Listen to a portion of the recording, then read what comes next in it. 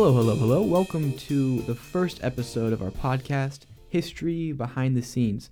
I'm Michael Spencer. And I'm Jacob Davis. And today we are going to be going behind the bean and talking about the history of coffee. A lot of people know what coffee is, and most of the world consumes this beverage. Today we're going to be looking at how it originated, where it came from, and how the influence grew to what it is today, especially in regards to America and our consumption of coffee. Most of us know coffee as a drink that can be made using ground-up coffee beans and water. But did you know that coffee actually comes from a fruit? When you picture coffee, I'm guessing you picture the brown coffee bean. That's it. That's exactly what I picture. Well, coffee in its most basic form is a cherry-like fruit, and when ripe, the coffee bean can be found in the center of the fruit. I definitely eat cherries, but I do not brew them. Yeah, I also like to eat cherries. In fact, you can eat the coffee cherries. If humans weren't able to eat them, we would have never found coffee. So what can you tell us about the origin of coffee, Michael? Well, what can I not tell you would be the better question, because there's so much. There's so much here. We're going to go back all the way to 1000 AD, and I want you to picture a goat herder. But for the sake of a better word, we're going to call him a goat shepherd. A goat shepherd. So we have this guy, and he's shepherding his goats, and they're frolicking on the mountaintops and doing what goats do.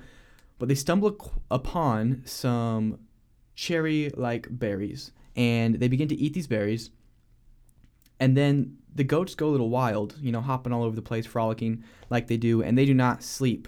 So the goat shepherd is like, this is a problem, because if my goats aren't sleeping, then I have to do like twice the work at night, So he tries some of these berries, right? And he does not sleep. And he's like, okay, I'm making a connection here. Something's going on. So he shares these berries with some local monks, and they kind of brew some sort of a tea, not a coffee, but they use the fruit. And they use it to stay awake during their evening prayers. And this is kind of the birth of coffee. From here, coffee made its way to the Arabian Peninsula, which is modern-day Saudi Arabia and Yemen, and then throughout the Middle East. Now, it started off as a fruit, but in the 13th century, it was finally roasted. And this is where we begin to see coffee as we know it today. Now, the Muslim culture really took a hold of this, and in Mecca, where they have their pilgrimage, it is a religious hotspot, which meant that people were coming there all the time. And this really allowed coffee to take off, and people day by day were learning about coffee and discovering it. And then around 1453, it would be brought north to Constantinople. As coffee was traded and cultivated, it became available to be enjoyed in homes, much like how we have it today. Aside from just the home, it started to become enjoyed in public coffee shops. The first record of a public place serving coffee dates back to 1475. Located in Constantinople, modern-day Istanbul, Kiva Han became the first coffee shop. So what happens in the first coffee shop? These coffee shops were pretty popular because alcohol in bars went against Muslim religion. So they acted as an alternative place to gather, and so you could have coffee there, and you could exchange information or just hang out. But since you're not drunk and you're exchanging information, these coffee shops could easily stimulate like radical thinking. And so many sultans during that time banned coffee to prevent gatherings, which could stir uprising and rebellion. So basically what I'm hearing is that with the introduction of a coffee shop, we have people gathering together, not getting drunk, actually being kind of, having the stimulant of coffee and allowing them to have energy and consult about real life issues. See, I think that's exactly what a coffee shop is today. We gather together and we hang out and we have a nice cup of joe or a latte or something, and we just talk about life. And this is how ideas are spread. For sure. Wow, that's crazy. Yeah. Like libraries and bars, they're similar, but they're also different. Like library, you can't have coffee there. Well, you can bring it in, but you can't order it there and like have it like at like how you would have it at a coffee shop. And then at the bar, you're there more to like unload, relax, and then have a drink there. But a coffee shop, you can like enjoy it at really any time. You could go there for the morning and then wake up with a coffee, or you could go there late at night and get some work done. Amen. Maybe Amen. have a decaf, you know? The coffee shop has a vibe that just can't be matched by anything else. Moving on to the 1600s, we see that coffee expanded with the coffee shop to Europe, and we began to see some coffee houses in Italy. Now, the Italian traders brought this coffee to Venice, and it starts to spread around the Western Hemisphere. That's what we're seeing. Because coffee came from the Muslims and the Ottoman Turks, the Pope at the time, Clement VIII, was advised to declare it an infidel threat. An infidel threat. Yeah. That's pretty big. That's a big deal. Imagine if President Biden declared a certain drink an infidel threat or just banned it. That would be wild, because especially if it's coffee, there would be an uprising. Like a different kind of prohibition. Yeah. So this Pope Clement, he's got to make a decision here, right? But he's kind of under the philosophy, don't knock it till you try it. And he's like, I'm gonna try this coffee, but they're not even calling it coffee. You know what they're calling this? They're calling this Satan's drink. Satan's drink. They're Pure taking evil. this pretty far, just because it's coming from the Ottoman Turks. They're taking a very strong stand against this. Complete enemies at the time. For sure. So he had some brought to him, Pope Clement, and he tries it. And he was so delighted that rather than banning it, he baptized it. Baptized coffee. Which basically means he gave it a blessing. And with that, coffee quickly spread in Europe. Yeah. The Pope's blessing. That once people heard about that, I mean, it's like it's approved. Yeah. It's not banned. And what's crazy, what we see it's not evil because the Pope blessed it, I guess. Exactly. And what we see is that in the midst of, opposing cultures, we see this unification that's brought to the world through coffee. And if we go back to the origin coffee, through a cherry-like berry. Wow, this is one special fruit. Yeah, that's profound, honestly. Yeah, and then from Europe, around the 1700s, demand for coffee kept going up, which meant a new market to enter into and cultivate. The Dutch really, really wanted in on this industry. So they hatched a plan to smuggle a coffee plant out of the Arabic port of Mocha. So we got some smuggling action going on here. So first we have the tension between the different religions, and now we have just straight up just thievery for this coffee. For this even almost a drug, really. Yeah. This stimulant. And so from this, the Dutch became the first to commercially transport and cultivate coffee. Wow. Are we gonna make a note of this Arabic port of Mocha? Oh yes, mocha is a big word in the coffee industry. Yeah, little nugget right there. Hold on to that one, folks. And here's another one. The Dutch tried to plant a coffee in India, but they failed there. However, they found success on the island of Java, which is now in modern-day Indonesia. Java is another big word. That's like a nickname for coffee. We're hitting all of the coffee Java buzzwords Joe. today. Java Joe. Oh man. What next? Well, next, coffee came to America, where we have it today. So by this time, coffee had become a morning drink, very much like what we have now. Like, I get up in the morning and have coffee. Do you? I do. On the good mornings, I have a cup of coffee for sure. Yep.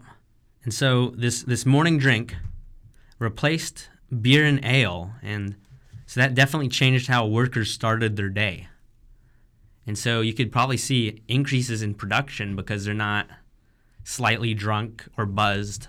Right. They're stimulated from the coffee, yeah. Uh-huh. With an energy. Then in 1773, the Boston Tea Party occurred. And as an alternative, drinking coffee became a patriotic duty and a political statement against England. I love that. How about that? Yeah. Yeah. I like drinking coffee. Like it doubles now as a political statement, and you can enjoy your coffee. Yeah. And then we're gonna skip a bit far ahead to 1940, and that's when the U.S. became the importer of 70% of the world's coffee. That's a lot. Yeah, that is. Are we recording right now? We are recording right now. That's crazy. I love this. We're just gonna go for it. So then World War II popped up, and included in an American soldier's ration kit was some instant Maxwell House coffee. So you're going to war, and it's cold out, and you need something warm to drink. Mm-hmm. You've got some instant coffee. You just heat up some water, pour the coffee in, and boom, there you go. You got a hot cup of Joe right there. Amen. And that's a good morale booster for sure. For sure. Are we going to move into a little bit more modern times now? Yeah, we can go into the modern times. Okay, so yeah, that's looking at World War II. We're going to talk about something that's a big deal in America right now, and that would be Starbucks, okay? This is where we really see coffee kind of explode in America. What I love is that it grew out of this patriotic like rebellion, just because out of the fact to like spite Europe and be like, no, we're not going to drink tea, we're going to drink coffee. And now it's like this big part of the economy. And now we own it. This is the part of us. We drink it so much. Yeah, and it's everywhere. We're going to look at some of those numbers. So in 1995, more than 400 billion cups consumed annually. And that's at this already point a big in time, number. That's 1995. That's a massive number. And at this time, coffee is the most popular drink on the planet. Aside from water. Of course. Aside from water. Now in 1999, United States coffee consumers spend more than $9 billion in the retail coffee market. Just the retail coffee market. Just the retail, because they're spending another $8 billion on coffee as a part of the food service market. So let's differentiate the retail and then the food service market. So retail's in like your supermarkets. You can buy coffee. You buy ground coffee. You buy the beans. And then in the food service market, that's like your Starbucks. Mm-hmm. You could get coffee at McDonald's. Yeah. That's what they sell at cafes when you get coffee. Yeah, that's a lot of money. That's a big economy right there. Yeah, and then fast forward 2009, traditional coffee sales at grocery stores increased 3%, while specialty coffee sales increased 12%, with specialty coffee with specialty coffee generating $1.4 billion. $1.4 billion. And now on today, specialty coffee alone. Yes. Now today, not regular coffee, but specialty coffee. Yeah, this is the fancy. This is our That's lattes. the stuff I like. Is this our espresso? Espresso. Give me some of that. Specialty coffee. Oh yeah. Yeah. Now we're in currently 2022. You know, you could be listening to this podcast at any time, but 2022 is where we are right now. Over 1 billion people drink coffee daily. 1 billion. 1 billion. In the U.S., 400 million cups of coffee are consumed each day. And I don't know if you want to do the math on that, but even if you take the amount of money you would spend on a cup of coffee and then even decrease that number just to be gracious, multiply that by like 400 million, and that's a lot of money. Definitely a lot of money. And what's the deal with Brazil? So Brazil is the leading exporter of coffee, and then take a guess, who's the leading importer of coffee? That's got to be us. Us? Yeah, the U.S., correct. For sure. See that little... Yeah, anyways. Pun most certainly intended right there. Yes, we love all of that. So this difference between 1995 to 2022, that's 27 years? Mm-hmm. Just an absurd amount of coffee being drunk annually, daily. And coffee has really shaped our culture and our society in the sense that it's a part of most people's daily routine. Like, this isn't just something, I would dare say coffee is a lifestyle. Yeah, it is. There's just so much to coffee. There's different ways of brewing it. There's like immersion. Another one's percolation. You can have different types of coffee as well. You have your espresso. If you want it in the afternoon, you can have your decaf. Mm-hmm. There's just a wide range to it. It's like almost like a science almost. It's a science. It's a lifestyle. It's an identity. People they identify with their cup of coffee. Their cup of coffee, how they make it themselves. Right. Whatever method they use. It's an art form. Yeah, it can be an art for sure. You add milk. You can make those cool patterns that the baristas make at coffee shops. Straight up self-portraits in that cup of coffee. Yeah. And what I want people to walk away with and hold on to for the rest of their lives is that this is straight up goat energy. Going back to the source, we have goats eating berries, And think about how that goat stumbling upon that berry and his buddies showing it to his friends, how that shaped America, and how it's unified cultures, and it's spanned throughout the whole world, and even been a part of patriotism and nationalism and pride. For sure. Yeah, for sure. And I would like to thank you, the listener, for listening to our first episode, Behind the Bean, of our brand new podcast, History Behind the Scenes, with Michael Spencer and Jacob Davis. I hope you enjoyed it, and look out for our next episode.